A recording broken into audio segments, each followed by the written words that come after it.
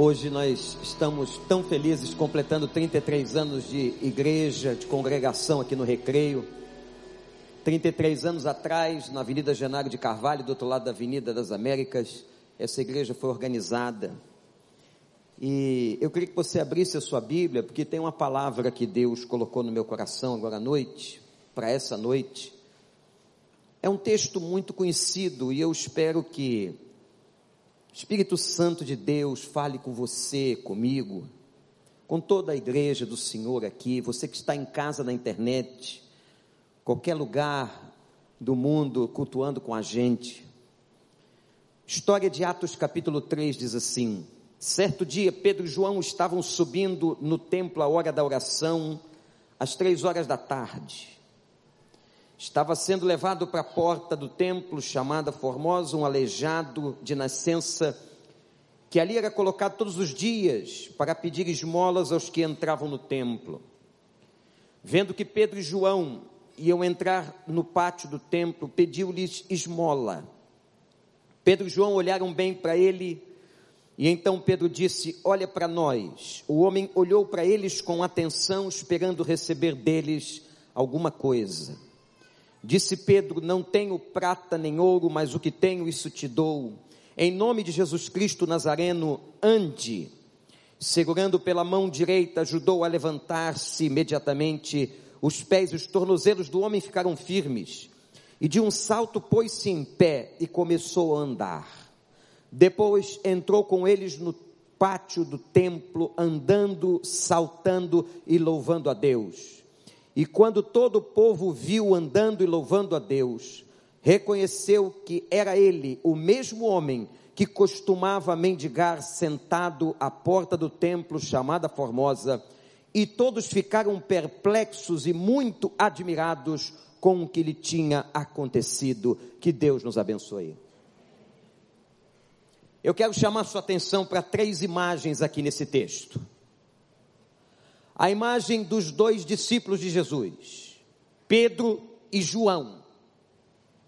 A segunda imagem é a imagem do templo que está aqui, o templo dos judeus.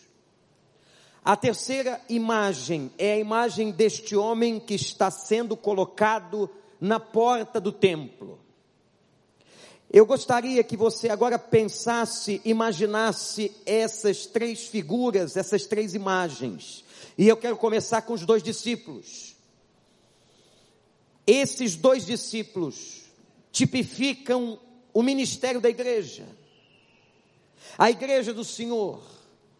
Nós que estamos aqui, gente, celebrando 33 anos, ficamos pensando como congregação, como povo de Deus, para onde nós vamos? O que nós vamos fazer? O que vai ser da minha vida, da sua vida, nos próximos anos, diante de tanta loucura e de tantos acontecimentos diferentes no mundo contemporâneo? Esses 2 discípulos estavam, diz a Bíblia, indo à oração no templo de Jerusalém. Eles eram judeus. Em Atos capítulo 2, eles acabaram de receber o batismo com o Espírito Santo. O Espírito Santo desceu no cenáculo e batizou todos os discípulos e todas as pessoas que estavam ali. Desceu como línguas de fogo sobre a cabeça deles.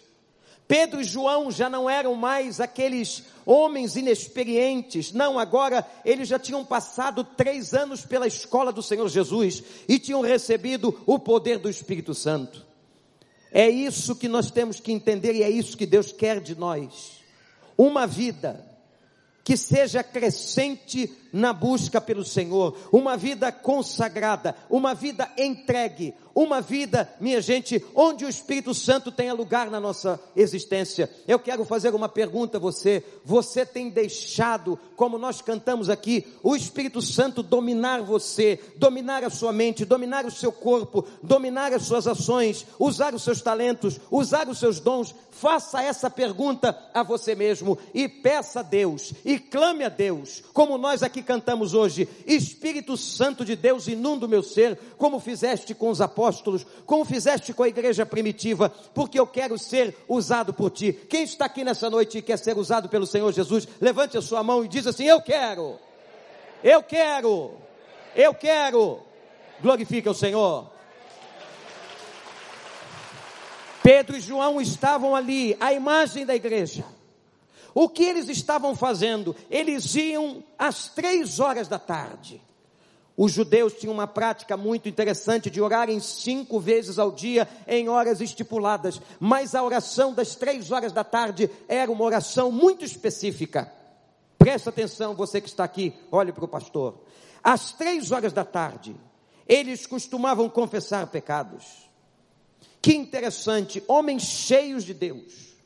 Homens que acabaram de passar o enchimento do Espírito, que foram batizados no Espírito, tinham a consciência de que eram fracos e necessitados. Irmãos e irmãs que estão aqui, a primeira coisa que o Espírito Santo faz conosco, quando Ele entra, quando Ele domina, quando Ele fala, é mostrar para nós o quanto nós somos fracos, o quanto nós somos carentes dessa graça e dessa misericórdia de Deus.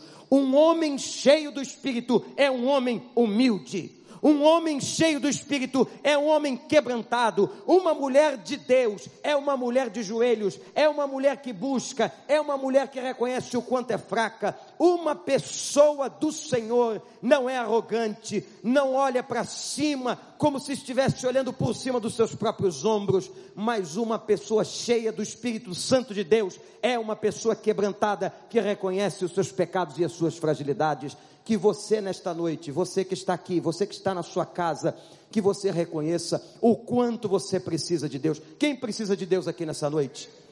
Quem precisa de Deus? Quem aqui se julga forte? Quem aqui se julga capaz totalmente? Quem aqui se julga completo? Quem aqui se julga totalmente santificado? Não, meus irmãos, minhas irmãs, nós não somos, nós precisamos de Deus, nós precisamos da graça de Deus, nós precisamos do perdão de Deus, nós precisamos da misericórdia de Deus. Deixa o Espírito Santo te encher, vá ao Senhor, vá aos pés do Senhor, ore ao Senhor, clame ao Senhor, confesse ao Senhor. Diga para Ele o quanto você é frágil, o quanto você é pequeno, o quanto você precisa dessa graça. Às 3 da tarde, eles não tinham problemas, eles não tinham dificuldades para irem até aquele lugar pedir perdão pelos seus pecados. Nós não precisamos mais fazer isso. Eu não preciso ir mais a um lugar específico. Eu posso fazer isso aqui agora, eu posso fazer isso na minha casa, eu posso fazer isso andando pela rua, eu posso fazer isso no meu carro, eu posso fazer isso numa condução, num Uber. Não tem problema, mas é fundamental que você reconheça quem você é, que você entenda o que você precisa e que você diga a Deus: Senhor, socorre-me, eu sou necessitado de Ti, eu preciso da Tua graça, eu confesso a minha fragilidade, eu não consigo andar se o Teu Espírito não me sustentar, eu não consigo dar um passo se a Tua graça não estiver comigo. Às 3 da tarde, Pedro e João, ícones da igreja, líderes dos apóstolos, eram suficientemente humildes para pedir perdão a Deus pelas suas faltas. É isso que Deus está esperando de você. Um coração quebrantado e contrito não despreza o Senhor, aleluia. Uma pessoa quebrada, uma pessoa que sabe o quanto é fraca, uma pessoa que sabe o quanto necessita da unção, da graça e da misericórdia do Espírito Santo. A imagem desses 2 apóstolos caminhando em direção ao templo de Jerusalém, a imagem desses homens é a imagem da igreja, uma igreja que deve estar santificada, uma igreja que deve estar quebrantada, uma igreja que deve estar humilde na presença do Senhor, para que o Senhor nos use. Irmãos e irmãs, Deus não pode usar vasos sujos, Deus não pode usar vasos comprometidos com pecado. Deus só pode usar aqueles que se submetem e que são lavados no sangue do Cordeiro. É por isso que todos os dias nós temos que nos colocar debaixo da cruz, debaixo da graça, debaixo da misericórdia e pedir ao Senhor: Pai, nos lave todos os dias, porque todos os dias nós falhamos, todos os dias nós erramos, todos os dias nós desobedecemos, mas a graça do nosso Deus nos cobre todos os dias. Louvado seja o nome de Deus. Todo dia eu sou coberto pela graça. Todo dia você é coberto pela graça. Sabe o que aconteceu hoje de manhã? A primeira coisa que aconteceu na sua vida, quando você levantou, quem diz isso é a palavra: as misericórdias de Deus se renovaram sobre a tua e a minha vida. Aleluia. Ele renovou. Nós só estamos aqui, gente, por causa da misericórdia de Deus. Ai de nós se não fosse a misericórdia de Deus. Ai desta igreja se não fosse a misericórdia de Deus. Ai desse pastor se não fosse a misericórdia de Deus. Nós estamos aqui porque a misericórdia de Deus nos alcançou, porque a misericórdia de Deus está olhando para nós. A sua misericórdia não tem fim. Pedro e João, apóstolos cheios do Espírito, mas sabiam que precisavam de Deus, precisavam confessar, precisavam estar na presença do Senhor. Mas há uma segunda imagem nesse texto que eu chamei a sua atenção, a imagem do templo.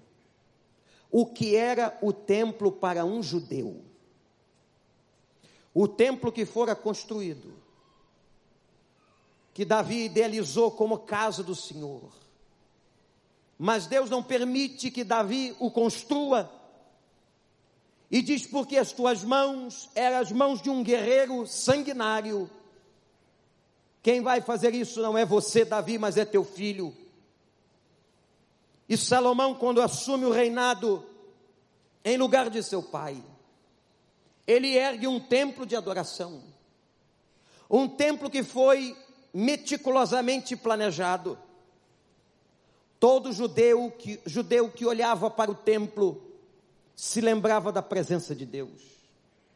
Mas naquela época, Deus se manifestava no templo. Naquela época, aqueles que acreditavam em Deus cultuavam dentro do templo. Eles iam para o templo, eles oravam no templo, eles liam a Torá no templo. Eles estavam ali, mas esse templo por algumas vezes foi destruído. O templo que estamos vendo aqui, nesse texto e nessa passagem, já é um templo reconstruído por Herodes. Já é um templo desta época, porque ele fora destruído. Mas há uma coisa importante no cristianismo e na mensagem cristã: nós não precisamos mais de templos feitos por mãos humanas.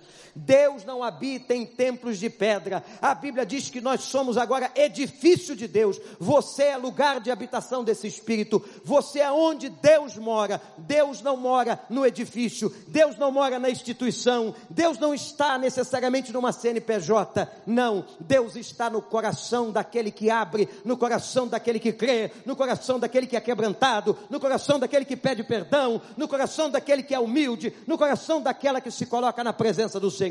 Você agora, você que está aqui, é templo do Espírito Santo de Deus.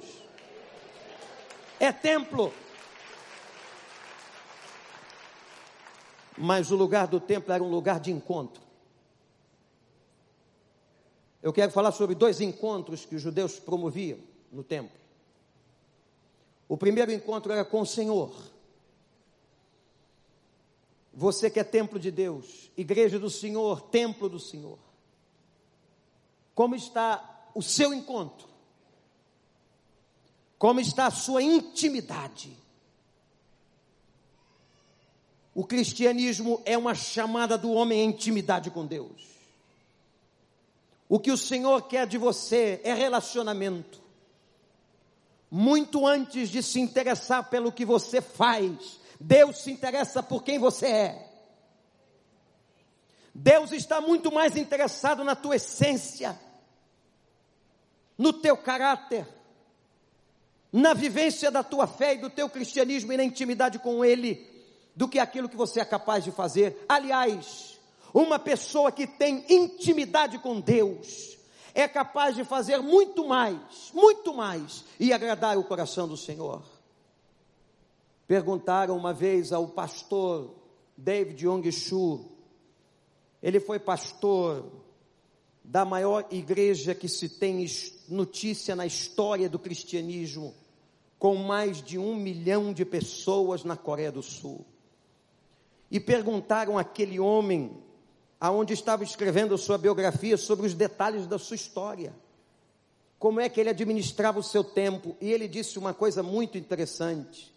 Ele disse: eu gasto 80% do meu tempo orando e clamando a Deus. 80% do meu tempo. Mas como é que o senhor administra uma igreja desse porte e desse tamanho? Ele respondeu: eu só posso fazer qualquer coisa se eu estiver na presença de Deus. Sem mim nada podeis fazer, disse Jesus. Se eu não estiver na presença de Deus, se eu não estiver buscando em oração, se eu não estiver com a palavra de Deus aberta, se eu não estiver em jejum e oração, clamando ao Senhor com um coração sincero, eu não posso dar um passo.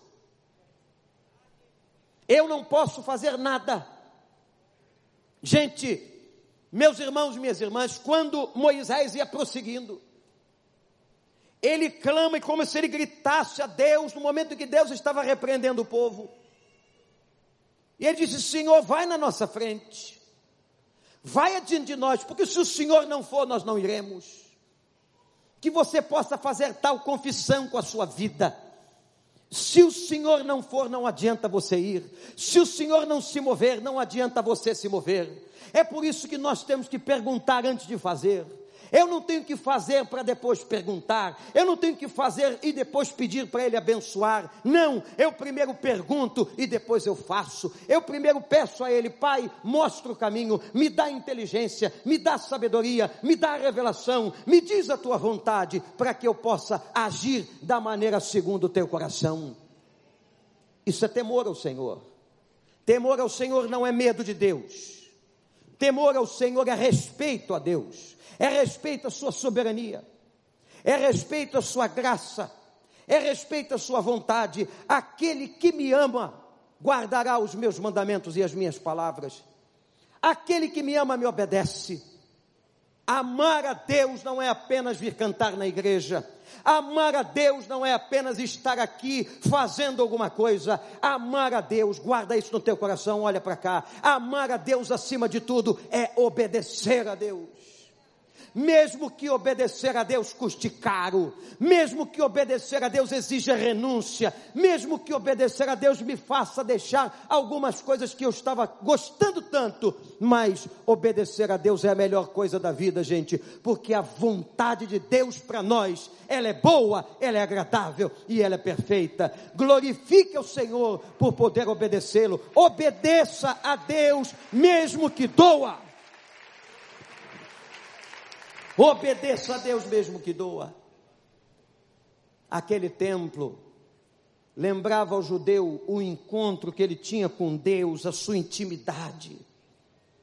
Momentos de oração, momentos de ouvir e lembrar a Torá, a lei do Senhor. Mas há um segundo encontro que eles faziam no templo, que era muito importante. Era um encontro entre eles. Irmãos, a igreja é um lugar de congregação, de ajuntamento. Esse é o sentido da igreja, e eu já disse várias vezes deste púlpito ao longo dos anos, a igreja não é um projeto de um pastor, não é projeto de uma pessoa, de um padre, de um sacerdote. Foi o próprio Senhor Jesus que disse: eu edificarei a minha igreja. Repete comigo: eu edificarei a minha igreja. De novo, igreja: eu. Quem foi que disse isso? Foi Jesus Cristo. Ele edificou a igreja, Ele cuida da igreja, Ele ama tanto a igreja, que a imagem da igreja é a imagem de uma noiva. E Ele vai voltar para buscar a sua noiva. Louvado seja o nome do Senhor. Grande é o nome do Senhor. Ele voltará para nos buscar e nos levar, e vai nos aperfeiçoar, e nós vamos ver o novo céu e a nova terra. Aleluia. Mas igreja é relacionamento. Gente, eu quero aqui fazer uma declaração de abominação a todos esses desigrejados que andam por aí pregando contra a igreja, de que a igreja é isso, de que a igreja é aquilo. Eu quero dizer a eles que estão me ouvindo, ou se alguém conhecer alguns, digam a eles que a igreja é isso mesmo. Tem um monte de gente ruim. E deixa vir gente ruim. Sabe por quê? Porque aqui é o único lugar que eles podem ficar bom. Porque vão ouvir a palavra da verdade. Deixa. Mas lá tem pecador? Tem. A começar pelo pastor da igreja. Pode contar para eles. Conta que o pastor é pecador. Conta que a diretoria toda é pecadora. conta que cada ministro da igreja é pecador, pode contar. Agora eles não vão pregar contra aquilo que Cristo organizou, que Cristo fundou, que Cristo tem abençoado, que Cristo tem ciúme da sua igreja. Não, a igreja é projeto amado de Deus. A igreja são os olhos do Senhor na terra, são as mãos do Senhor na terra, são os pés do Senhor na terra. A igreja é preciosa. A igreja é preciosa.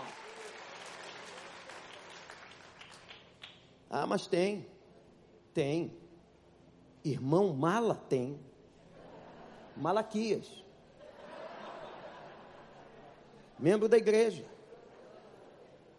Tem mala de todo tipo. E a gente vai fazendo relacionamento. E as células nos ajudam. Não é isso, pastores?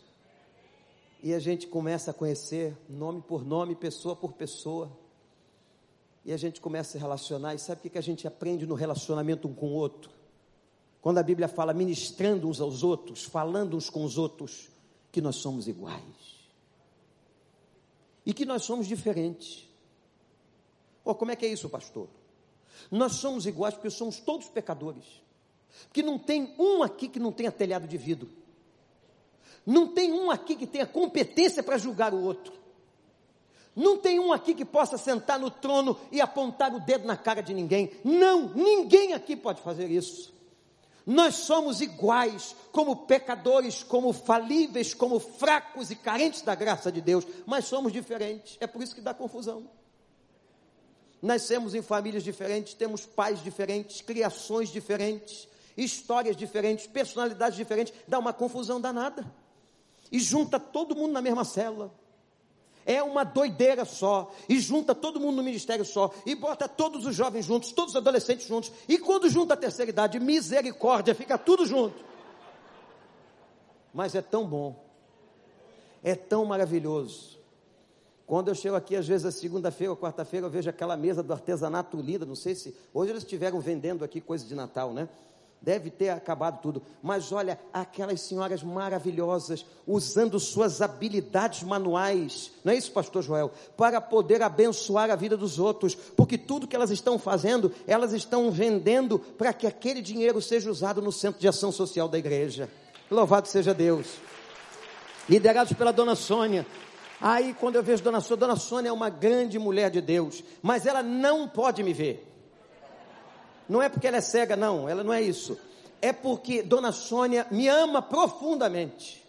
E toda vez que ela me vê, ela quer falar comigo. Eu fujo dela demais. Então as mulheres do artesanato me ajudam. Ela deve estar me ouvindo agora. Ela está aí? Então, quando ela me vê, pastor Wanda, ela tem sempre uma mensagem para me dar, um recado para entregar, alguma coisa para dizer. As mulheres já dizem assim, vai embora, pastor, corre, pastor, corre. Eu aproveito a palavra de aconselhamento e fujo.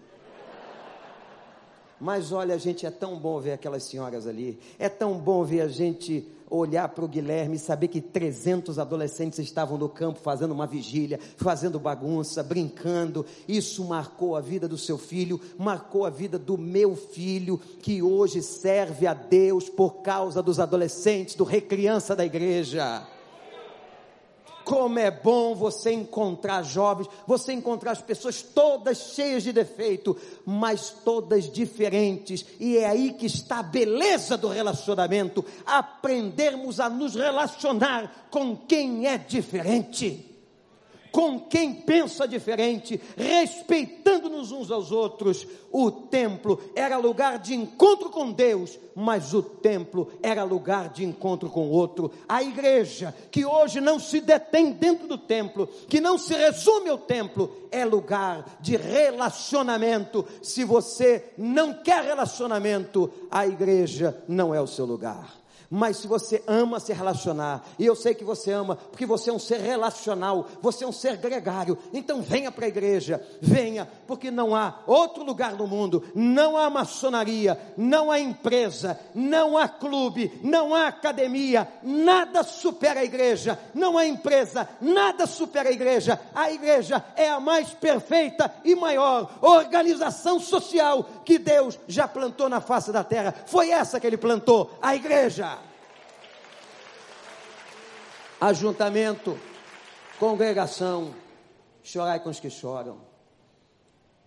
Que bom quando a gente passa pelos corredores, pelo estacionamento, quantas vezes, e tem gente chorando, uma com a outra, abraçado de mãos dadas, ministrando-vos uns aos outros. Essa expressão aparece no Novo Testamento dezenas de vezes, dezenas, ministrando-vos uns aos outros. Isso é igreja. E quando a Bíblia diz em Tiago, confessem uns aos outros, é claro que você vai confessar a quem você confia, mas quando eu confesso, a direção é muito interessante, eu conto para ele, mas ele confessa para mim. A confissão não é alguém que se coloca em cima e outro embaixo, não é um melhor e um pior, não. A confissão uns aos outros que Tiago menciona é quando eu sento com o outro, compartilhamos as fraquezas, compartilhamos os erros, pedimos a graça de Deus, oramos juntos, e a Bíblia diz assim, presta atenção, confessai as vossas culpas uns aos outros, para que sareis. Não para serem perdoados, para serem curados. Quem perdoa é Deus, mas o que sara coração é relacionamento. E tem os desigrejados por aí, falando mal da igreja, sentando o pau na igreja, criticando a igreja. Não faça isso nunca com a noiva de Cristo, porque você não pode tocar na igreja. Igreja é preciosa, a igreja é amada. Ele voltará nas nuvens e arrebatará a sua igreja. A igreja é você, a igreja é o seu irmão. Não julgue para que não seja julgado. Tira primeiro a trava do teu olho, para que você possa olhar a vida do outro, para que você aprenda a respeitar a vida do outro. Relacionamento, isto é igreja. Qual foi a primeira imagem? Já esqueceu? A imagem dos dois discípulos, os dois apóstolos. Quem eram eles? Pedro e o outro? João. A imagem da igreja em movimento, da igreja buscando santidade. A segunda imagem é do templo. E a terceira imagem é a imagem do aleijado. É a imagem daquele homem que está na porta sendo levado, ele não podia ir. Ele era tão débil, ele era tão limitado que ele não podia ir, tinha que ser levado e foi ironicamente colocado numa porta chamada Formosa. Cadê a formosura da vida de um aleijado que Atos lá na frente vai dizer que era paralítico por mais de 40 anos. Agora era a hora da igreja, dos apóstolos cheios do Espírito Santo fazerem alguma coisa. Não adiantava apenas ir ao templo. Tem muito crente que vai só ao templo. Aliás, é fiel ao templo todo domingo. Mas deixa eu dizer uma coisa para você, Deus não quer que você vá só ao templo, ou venha só ao templo ou à casa de oração, como nós dizemos, como Jesus disse, a minha casa será chamada casa de oração. Não é só para você vir, mas é para você fazer muito mais. E a primeira coisa que você tem que fazer é o que esses dois apóstolos fizeram.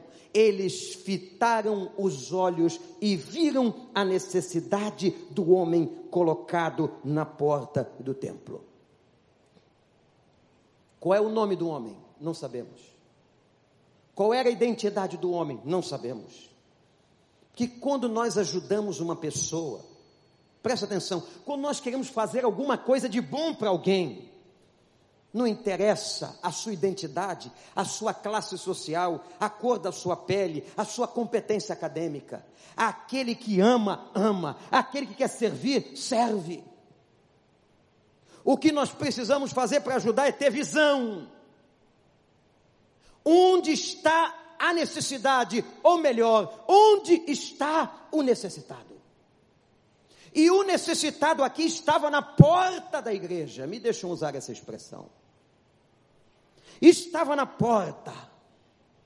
Às vezes nós entramos na casa de oração, mas não temos visão para aquele que está na porta. A porta como a ideia de algo muito próximo. Que religião era aquela? Que judaísmo era aquele? tão aplicado, tão bom, tão cheio de lei, tão cheio de normas, tão cheio de fariseus, tão cheio de saduceus, mas não olhavam a porta. Não adianta. Não adianta. Isso é farisaísmo. Isso não é o povo de Deus. Não adianta se nós não olharmos para a necessidade do necessitado. E sabe, gente, não precisa ser um paralítico, não. Não precisa ser alguém imobilizado das pernas. Pode ser alguém com aleijão na alma. E não importa, porque tem gente que tem muito dinheiro, mas está aleijado na alma. Ele tem até pernas, ele até anda, mas ele é aleijado na alma. Está cativo na sua enfermidade, num leito de sofrimento. É prisioneiro por dentro. Vocês lembram daquele jovem rico na Bíblia? Ele tinha dinheiro, ele tinha status, ele era religioso. Quando Jesus perguntou para ele: você sabe os mandamentos? Ele sabia todos os mandamentos, disse ele. Mas ele não tinha paz, ele não tinha alegria. Havia um aleijão na alma, e um aleijão que o dominava, um aleijão espiritual, psíquico, que o prendia, chamado dinheiro. Como o dinheiro destrói pessoas, como o dinheiro destrói relacionamentos, como o dinheiro destrói famílias. Não é só a falta do dinheiro, mas é onde nós o colocamos. Há uma entidade que toma conta, disse Jesus, da mentalidade do possuir do dinheiro, que é Mamon. E Mamon se assenta no coração, como se assentou no coração daquele rapaz. E Jesus disse a ele: deixa tudo que você tem e me segue. Ele não conseguiu. Ele não conseguiu porque ele estava com outro rei dentro do próprio coração. Era Mamon. Aleijado. Aleijado que andava, mas aleijado na alma.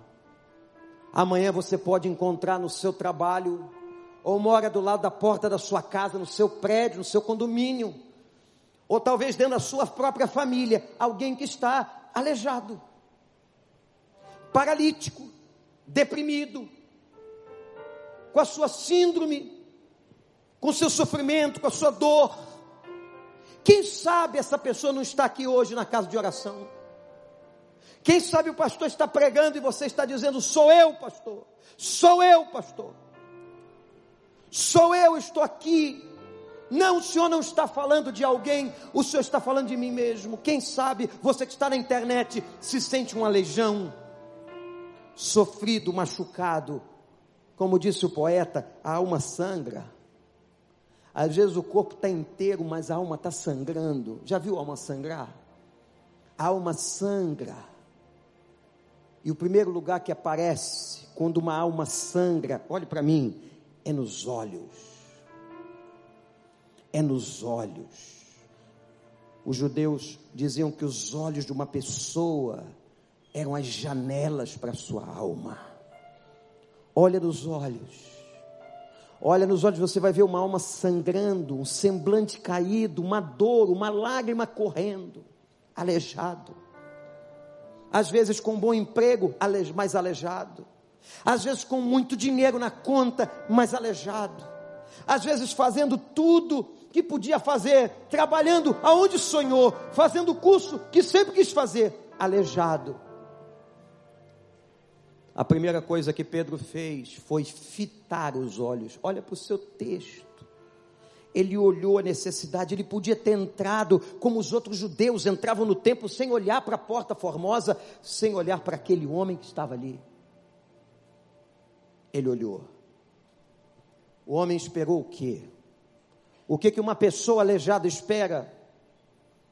Ele esperava migalhas. Ele esperava esmola. Deixa eu dizer uma coisa para você, olha para mim. Deus não tem esmola para você. Deus não quer dar esmola. Deus não dá nada pela metade. O que Deus tem para você é vida abundante. O que Deus tem para você é graça. O que Deus tem para você é muito, é muito, é muito. Glorifica ao Senhor, porque grandes coisas Ele tem para a tua vida. Ele não dá esmola. Não dá esmola. Mas pessoas aleijadas só esperam esmolas. O que um deprimido pode esperar? Que perdeu vontade de viver. O que um doente desenganado pode esperar? O que uma pessoa de cabeça baixa pode esperar? O texto é tão interessante que Pedro diz assim: olha para nós. Ora, meus irmãos, se é um aleijado, está deitado.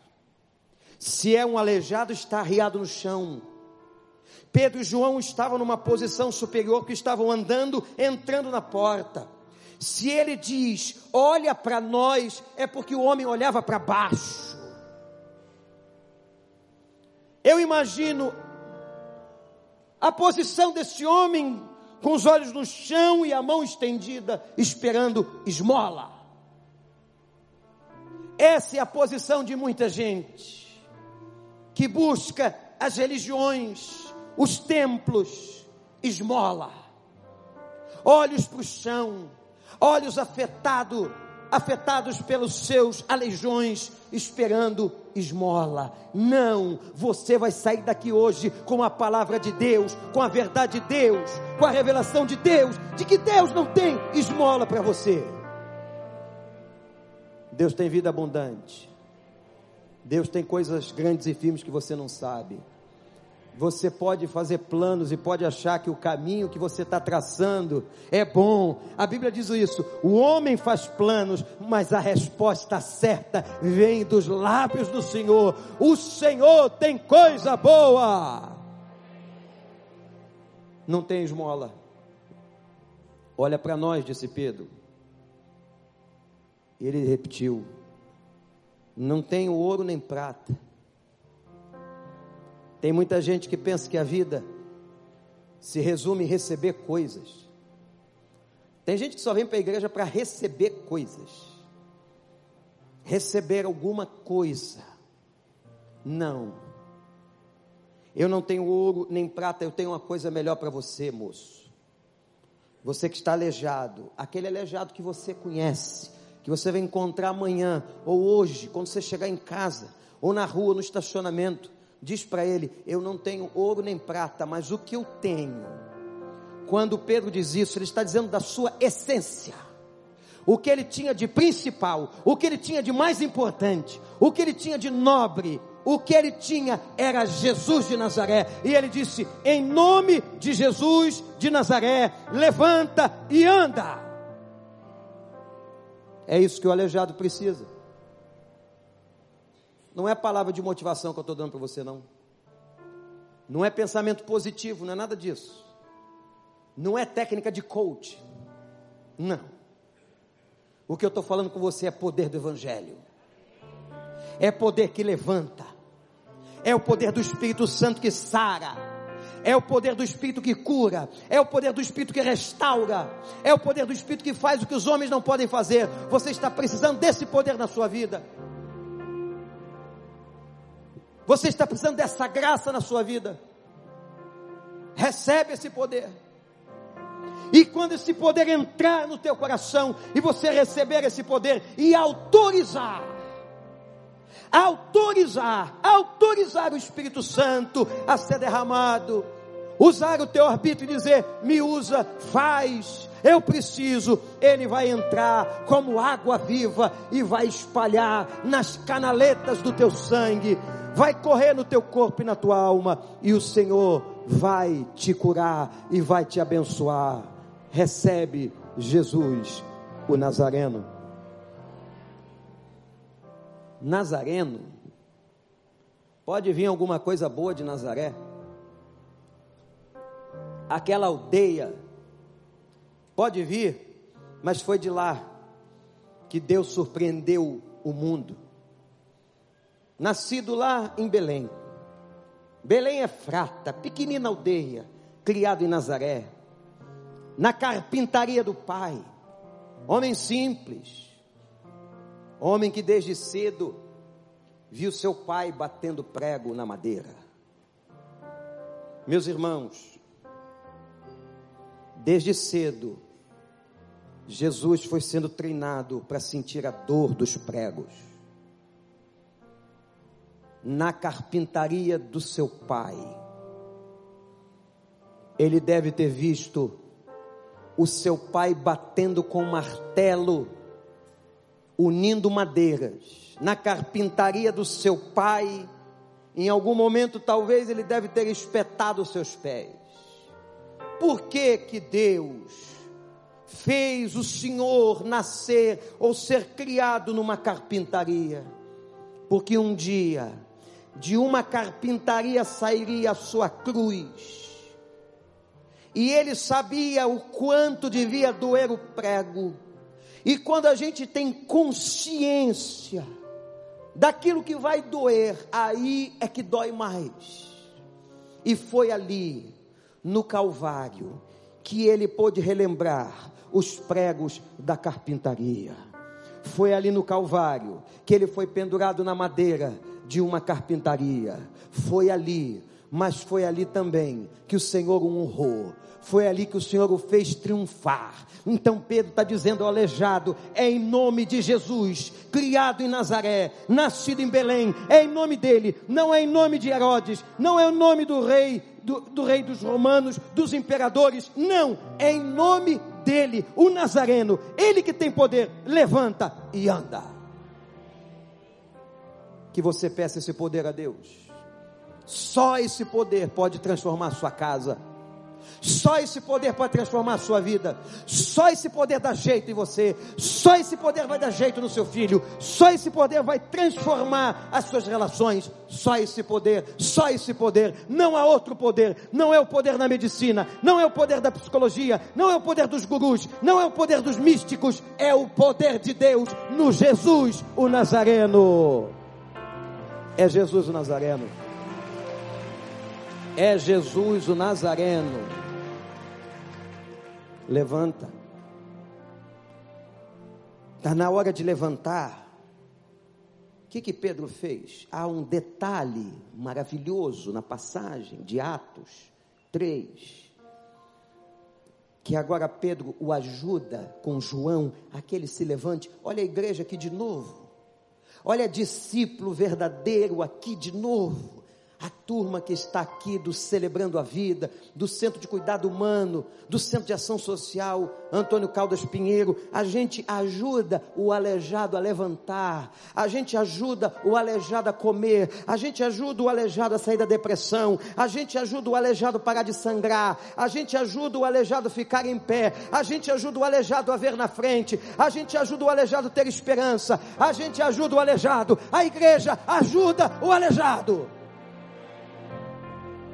A igreja não pode ficar com os olhos fechados. Fita os olhos, porque ela existe para fitar os olhos. Ide por todo mundo e prega o evangelho. Como é que se prega o evangelho? Não é só falando. Às vezes se prega o evangelho calado, mas fazendo e ajudando aleijados a se levantarem. Igreja do Recreio, os próximos anos, até que ele volte, vamos ajudar os aleijados. Aqui é lugar de aleijados. E tem muito aleijado que Deus está tratando. Aleijados com aleijões na alma ou na carne, Deus está tratando. Deus está trabalhando. E se você é um desses, deixa que Ele vai fazer e faça por eles. Ajude-os a levantar. Deixa eu dizer uma coisa para você. Deus não te quer sentado, deitado, nessa imagem de letargia, nessa imagem paralisante, nessa imagem de alguém inerte, adoecido, conformado. Se há uma coisa que o evangelho faz com a gente, é nos tornar inconformados.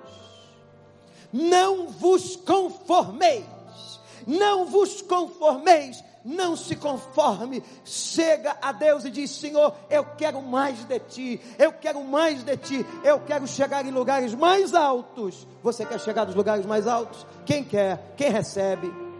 Quem recebe? Diz para ele aí, faz uma oração agora, no meio da pregação. Levanta. Quando ele levantou, a primeira coisa que ele fez, 40 anos aleijado, você pode pensar, ele foi para casa, pastor, ele foi para casa falar com a família? Não. Ele foi para a sinagoga, ou entrou lá no templo? Não, nada disso. Ele foi encontrar os amigos judeus? Não. Ele agora faz uma coisa que ele devia estar querendo fazer há muito tempo: adorar. Uma pessoa transformada tem sede de adorar. Um crente tem sede de louvar. Uma pessoa que Deus regenera tem sede. Não posso entender e não creio que uma pessoa verdadeiramente convertida não tenha sede. Se não tem sede, nós questionamos. Ele pode estar mal, o homem pode estar mal, a mulher pode estar mal, mas quem experimentou a Deus, quem já pisou no santo dos santos, em outro lugar não sabe viver. Quem já adentrou a presença de Deus em outro lugar não sabe viver. Quem já teve oração respondida em outro lugar não sabe viver. Quem já teve uma experiência com a Bíblia, com a palavra de Deus, em outro lugar não sabe viver. Quem já teve uma experiência congregacional com os seus irmãos da noiva, em outro lugar não sabe viver. Tem sede. Ele não podia entrar no templo, porque ele era imperfeito. Que religião era aquela, né? Ele era defeituoso. E aquela religião dizia o seguinte: se ele tem defeito de aleijão, é porque ele era muito pecador. Olha a hipocrisia de tantas religiões. Como tem hipocrisia na igreja. Como tem gente falsária. Como tem gente que na verdade não conhece graça. Não entendeu nada de Novo Testamento. Mas agora ele pode. Sabe por que ele pode? Que Deus o libertou. E ele entra para testemunho. Aquilo causou um alvoroço na cidade. Esse milagre que aconteceu logo depois do Pentecostes causou um alvoroço na cidade. Um alvoroço. Que mais de 5.000 pessoas se converteram. Mais de 5.000 pessoas. Ao ponto das autoridades judaicas e romanas questionarem o que é que está acontecendo. Prenderam a Pedro e João e perguntaram a eles por quê e em nome de quem fizeram aquilo. As autoridades da cidade perguntaram em nome de quem, no poder de quem, com a autoridade de quem, e Pedro respondeu: nós fizemos isso em nome de Jesus de Nazaré. O poder é dele, a autoridade veio dele, a licença quem deu foi ele. Então nós vamos continuar fazendo, e muita gente vai se converter.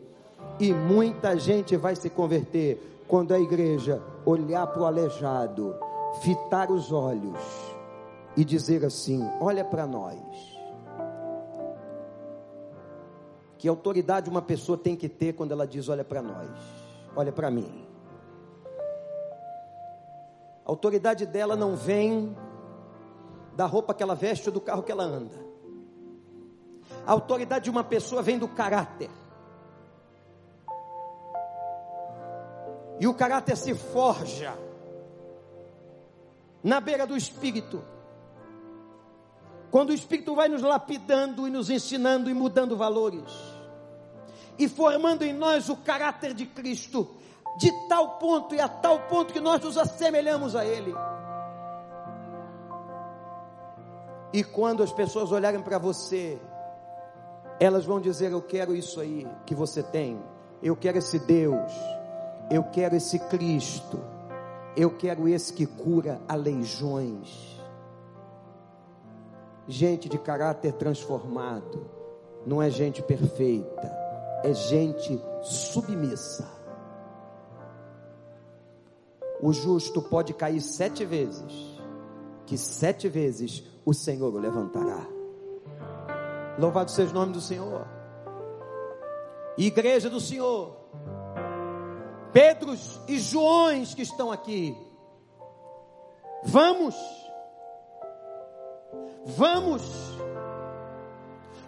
ao templo, sim, figurativamente, vamos ao relacionamento com Deus,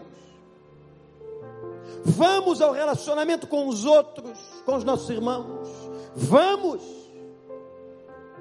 mas vamos, Pedros e Joões, em direção aos aleijados como nós. Quem estava falando com ele era Pedro. Dias antes, havia negado ao Senhor, e teve uma chance fantástica de ser restaurado, e o foi na praia, quando o Senhor Jesus o senta no divã, naquele momento espiritual, e diz: Pedro, tu me amas, tu me amas, tu me amas. E quando Pedro sinceramente confessa a sua fraqueza, o Senhor diz a ele: então apacenta as minhas ovelhas. Agora ele está ali, diante de um outro tipo de aleijado, dizendo para ele: levanta, porque o Senhor que me deu nova chance, é o Senhor que vai te dar nova chance. O Senhor que me levantou, é o Senhor que vai te levantar. O Senhor que me abençoou, é o Senhor que vai te abençoar. O Senhor que me perdoou, é o Senhor que vai te perdoar. O Senhor que derramou graça, é o Senhor que continuará derramando graça na tua vida e na tua casa. Louvado seja o nome do Senhor. Levanta, toma o teu leito, entra no templo, vai para o relacionamento. Porque quem já pisou no Santo dos Santos não sabe em outro lugar viver. Talvez tenha alguém aqui afastado de Deus. E deixa eu dizer uma coisa para você, olha para mim. Tem gente que entra no templo, mas não entra na presença de Deus. Sabia disso, Tuninho? Tem gente que entra no templo, mas não entra na presença de Deus, Maria. Vem ao templo, formal, dizimista, tem Bíblias em casa, coleções, postura de crente, cara de crente, roupa de crente, sapato de crente, mas não entra na presença de Deus. Quando Deus chama a gente, e o que Deus está fazendo hoje conosco, é chamando você para a presença dEle, é para ter uma intimidade tal com Ele, brincar com Ele, como um filho brinca com seu pai, descobrir o coração dele, contar para ele as tuas fraquezas, intimidade. Quando nós tivermos intimidade, nós teremos poder, que não é nosso, é o poder dele que vai vazar por nós. Eu sou apenas instrumento, o poder vaza por mim. Você vai ser instrumento.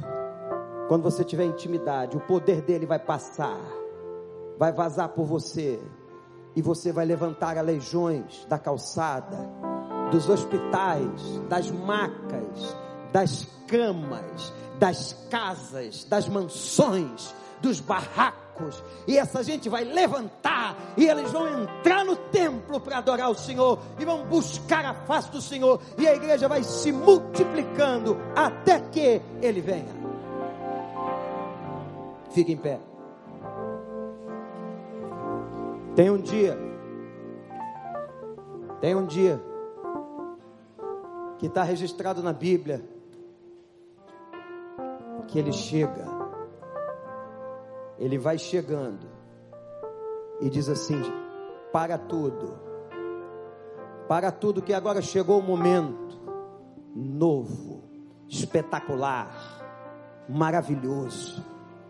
Agora eu vou subir com a minha igreja, eu vou transformar cada corpo corruptível em incorruptível, cada corpo fraco em corpo forte, cada corpo de carne em corpo espiritual. Eu vou fazer agora uma coisa nova. É para lá que nós estamos indo. Eu costumo dizer, nós estamos indo para casa. Aqui não é o nosso endereço, aqui não é o nosso lugar para sempre. Nós estamos indo para casa. Aquele aleijado da porta do templo Formosa, como era chamada, morreu. Não sei quando, a Bíblia não diz nem como foi, mas uma coisa eu tenho certeza por causa dessa palavra: ele está nos braços do Pai.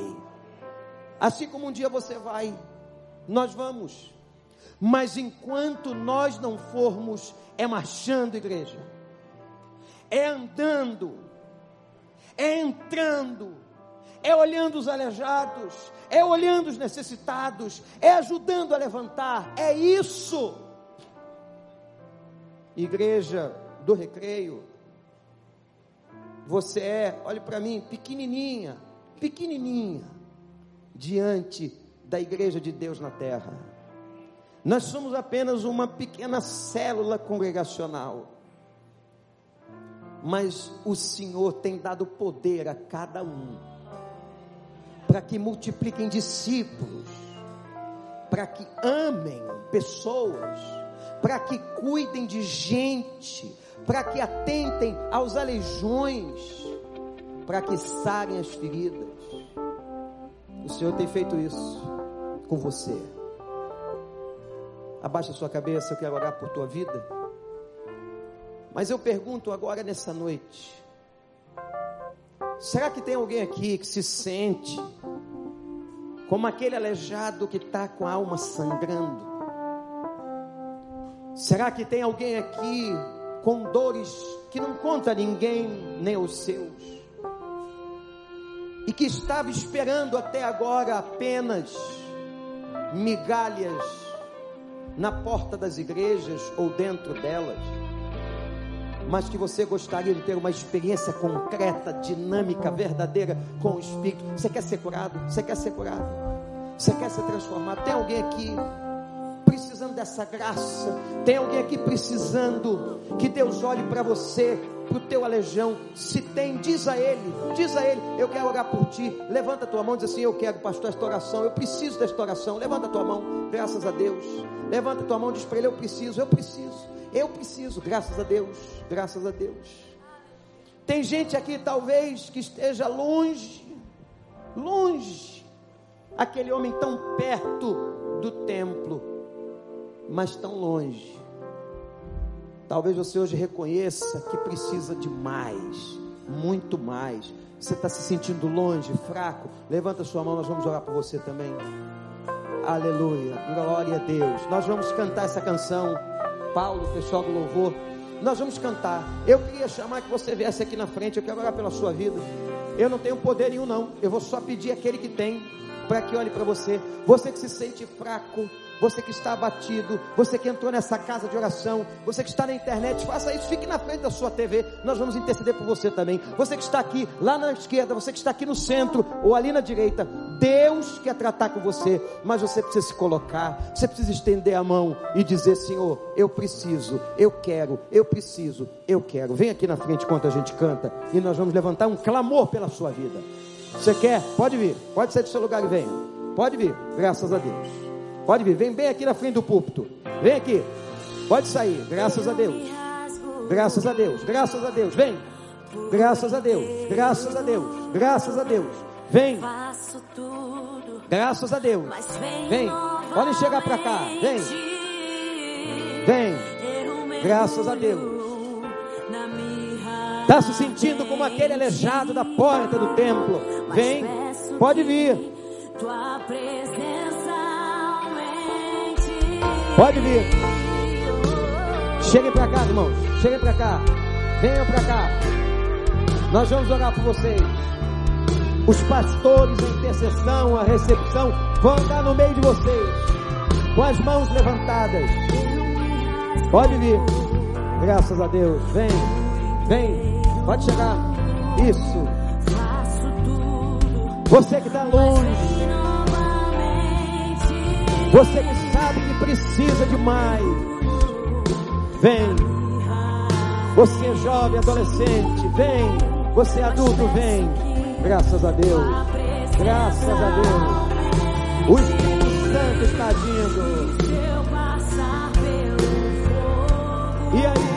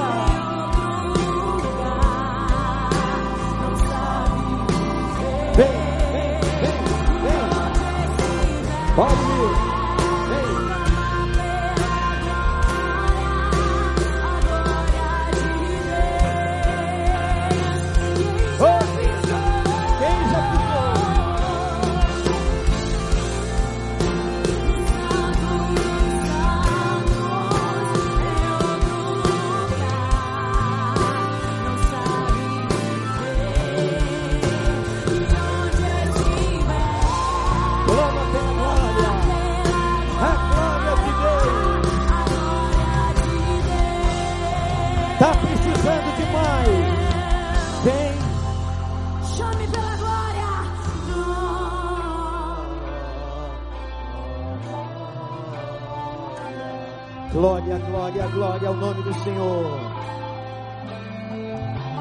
Deus está tocando em você, venha, venha. Volte para a casa do Senhor, para os pés do Senhor. Se entregue à presença do Senhor. Você que está em casa agora é contigo. Santo, santo, santo. Santo, santo. Sim, santo, santo, santo.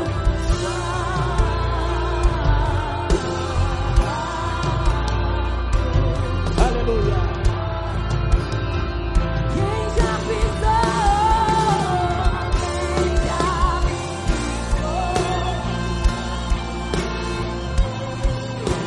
em outro lugar?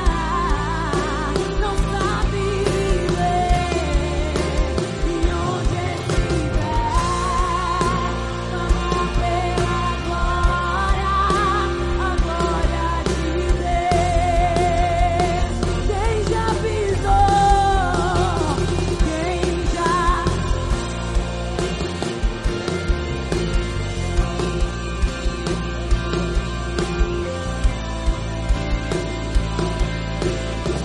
Onde estiver.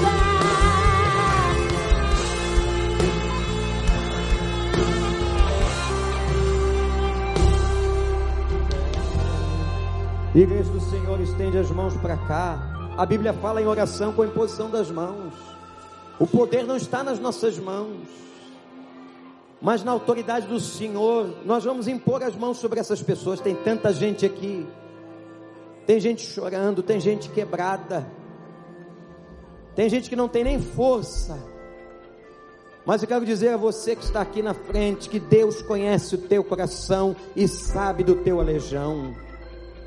Ele sabe da tua dor, e Ele foi agora lá no teu porão mais profundo dizer a você: eu te amo, eu quero cuidar de você, eu quero cuidar da tua vida.